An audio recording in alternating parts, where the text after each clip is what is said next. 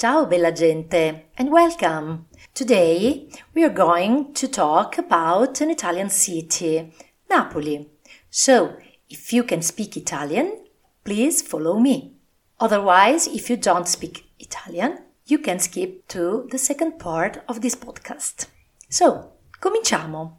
Oggi parliamo di Napoli, una delle più grandi città italiane, che si trova al sud.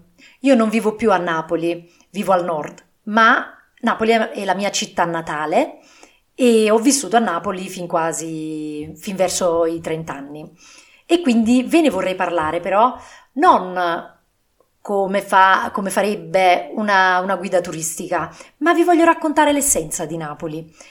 Ovviamente, se voi avrete voglia di venire in Italia a visitare questa città, potete trovare su internet tutti gli itinerari turistici e sono tantissimi. Per visitare bene Napoli ci vuole una settimana, ma anche 10 giorni. Vi posso indicare i più famosi monumenti come il Maschio Angioino, il Duomo e Spaccanapoli, Piazza Plebiscito e Palazzo Reale, e poi, se avete tempo, fare una capatina alle isole Capri, Ischia, Procida e perché no Pompei, che è veramente un viaggio nel tempo. Lo consiglio a tutti quelli che amano la storia. Però, se volete conoscere Napoli come turisti, potete affidarvi a qualsiasi tour operator. Io vi voglio parlare un po' della napoletanità, si chiama così in italiano, nel senso che Napoli è un po' una città particolare, una città unica, mi sentirei di dire. E vorrei raccontarvi il cuore di Napoli, il carattere dei napoletani, che un po' rappresenta, forse in maniera più allargata, il carattere degli italiani, però all'ennesima potenza. Spesso gli stranieri, quando sentono parlare noi italiani, restano un po' colpiti dal fatto che parliamo molto ad alta voce, che siamo molto chiacchieroni e che siamo in grado di parlare anche per ore e ore di seguito tra di noi. Ecco, noi napoletani lo facciamo ancora di più.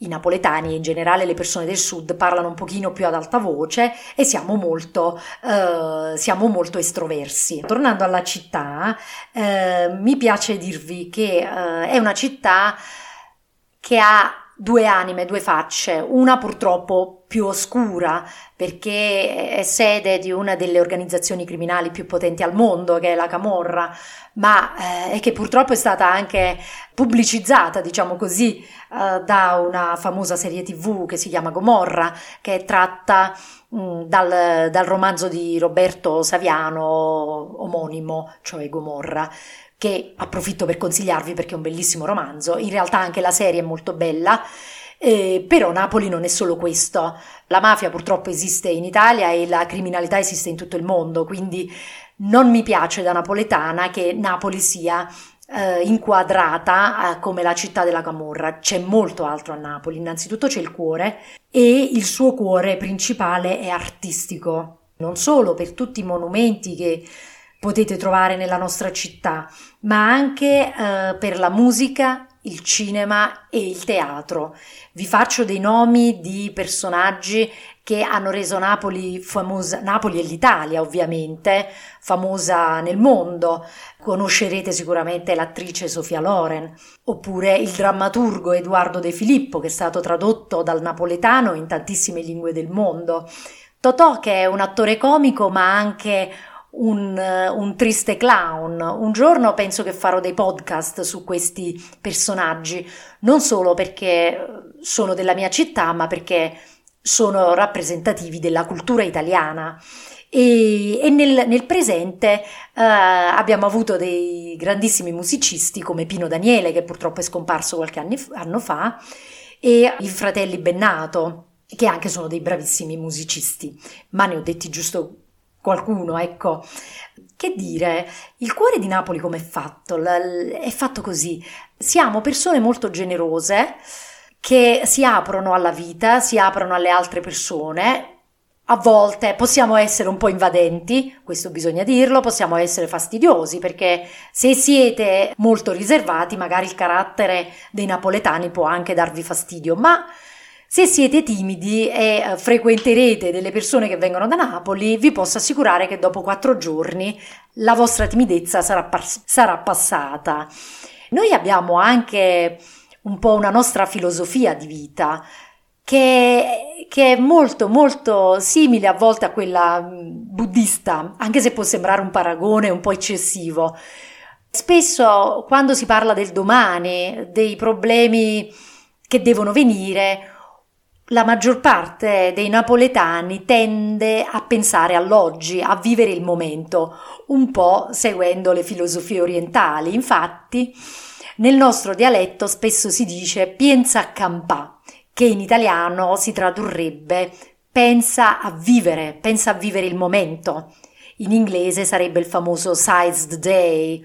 In più, Napoli ha tutti questi monumenti e tutta questa atmosfera artistica perché ce l'ha sempre avuta. Quando in Europa gli intellettuali facevano il famoso Grand Tour e venivano in Italia dall'Inghilterra, dalla Germania, si fermavano anche a Napoli perché Napoli era la capitale del regno borbonico e una fucina di cultura e di arte. Infatti nomino giusto due letterati e intellettuali europei come Goethe e Keats che sono passati per Napoli e hanno vissuto l'atmosfera napoletana. Inoltre, proprio in relazione alla nostra filosofia di vita che pensa a vivere il momento, Napoli ha anche un forte legame con il regno dell'oltretomba. Mi spiego meglio. A Napoli viviamo ogni giorno a contatto con la morte e con il legame con i defunti. C'è ad esempio un posto che vi invito a visitare se verrete a Napoli, che è il cimitero delle Fontanelle. Ed è un posto dove troverete tantissime ossa e teschi che le persone curano perché sono ossa di persone che sono state seppellite in fosse comuni e quindi non hanno avuto sepoltura. E la tradizione vuole che si adotti un teschio per poterlo aiutare a passare nell'aldilà, a passare verso il paradiso. E nello stesso tempo si chiede a questo teschio e quindi all'anima di questo defunto di proteggere noi e la nostra famiglia. È una tradizione veramente antica che ancora adesso nel centro di Napoli viene portata avanti. Noi parliamo con i defunti e abbiamo grande rispetto dei sogni e spesso siamo convinti che i nostri defunti possano venire a parlarci nei sogni e li prendiamo molto seriamente quando ci dicono qualcosa.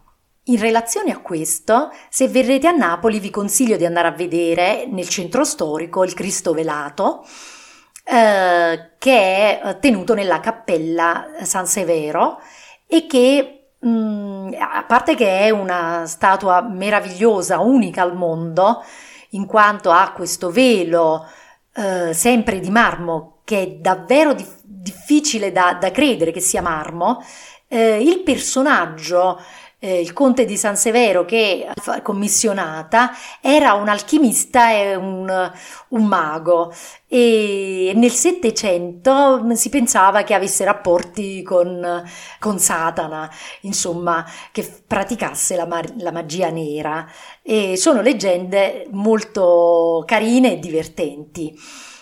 Cosa vi posso dire più della mia città? Che è una città che vive a stretto contatto con il Vesuvio, che è un vulcano che non è spento e che viene sempre monitorato, quindi forse questo legame molto forte con la morte ci viene dal fatto di vivere in un posto molto precario che spesso è stato distrutto dalla furia del vulcano. Non a caso appunto Pompei fu distrutta dall'eruzione del Vesuvio. Ovviamente una cosa che non potete perdervi quando sarete a Napoli è la pizza, ma non solo quella, la cucina napoletana mi sento di dire senza essere smentita che è fantastica e buonissima, perché a parte la pizza abbiamo piatti di carne e di pesce, verdure, cucinate in maniera sempre diversa, quindi mai monotona.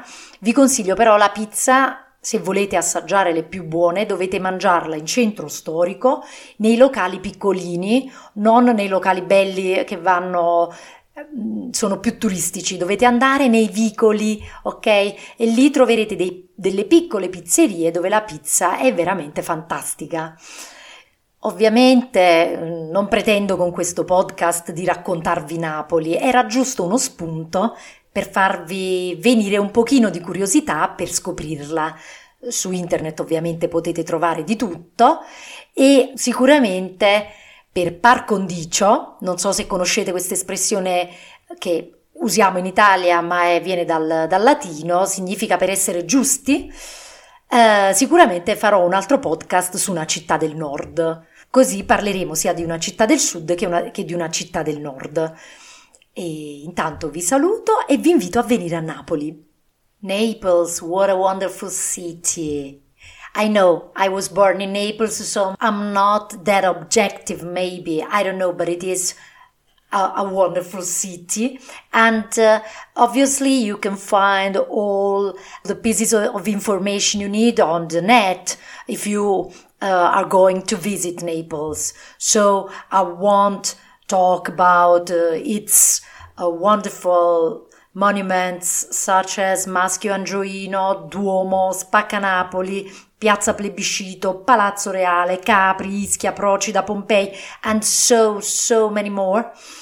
But I'd like to talk about the heart of Naples because it is a very peculiar city, and we, the Neapolitans, we are maybe peculiar Italian citizens.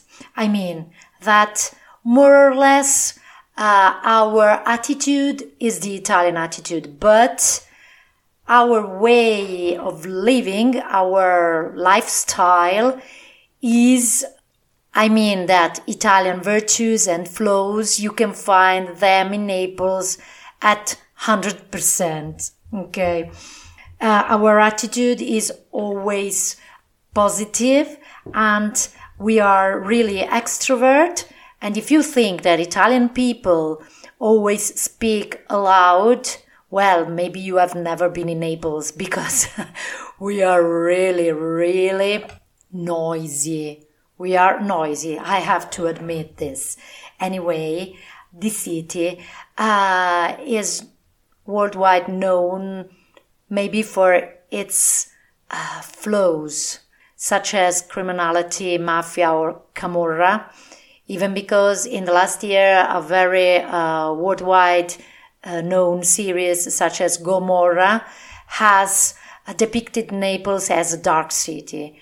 Anyway, I know that we have this problem, and it's true, but Naples is also something else, not only criminality.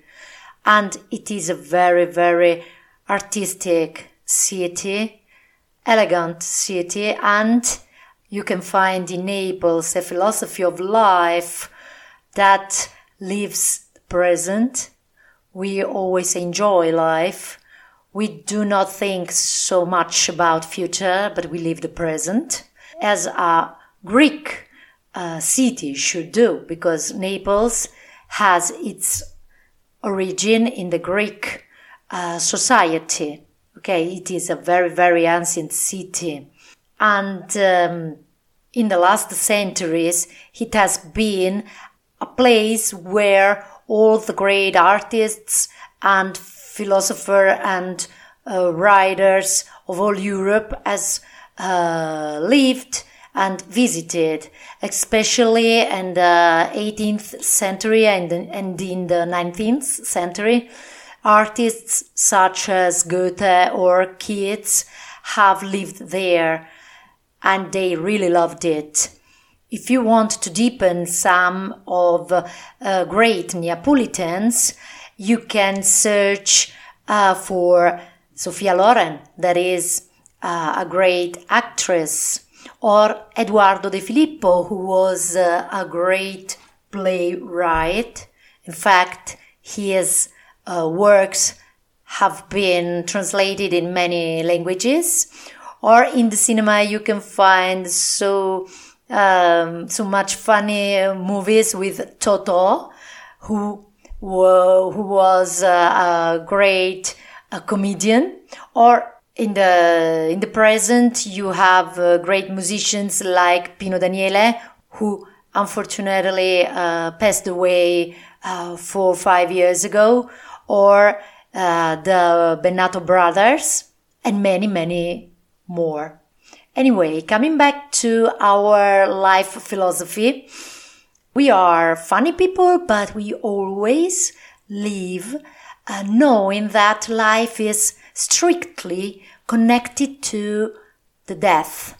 In fact, we have a place in Naples that you should visit if you come, that is called Cimitero delle Fontanelle. You'll find a lot of skeletons of people that in the last centuries have been buried without knowing their names. So, people from Naples take care of them and they adopt a skull and they pray for this skull's soul to help him or her to ascend to heaven.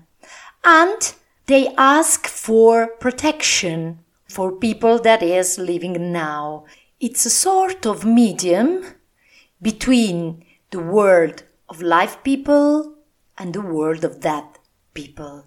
It's really, really intriguing, and it gives to our city that double face of joy, light, sensuality, but at the same time, darkness and a really tight relationship with the people who passed away.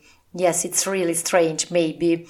I don't know if I have been clear about that, but if you come in Naples, you'll understand.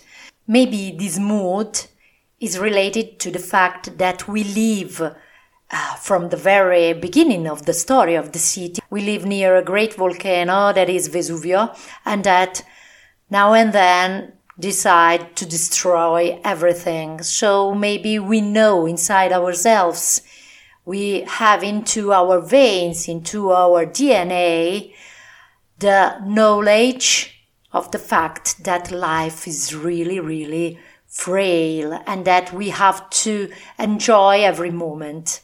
Anyway, Naples is a great city. There are a lot of things. So I just wanted to arouse your curiosity. So it's worth visiting Naples and tasting its good food and the air and the atmosphere.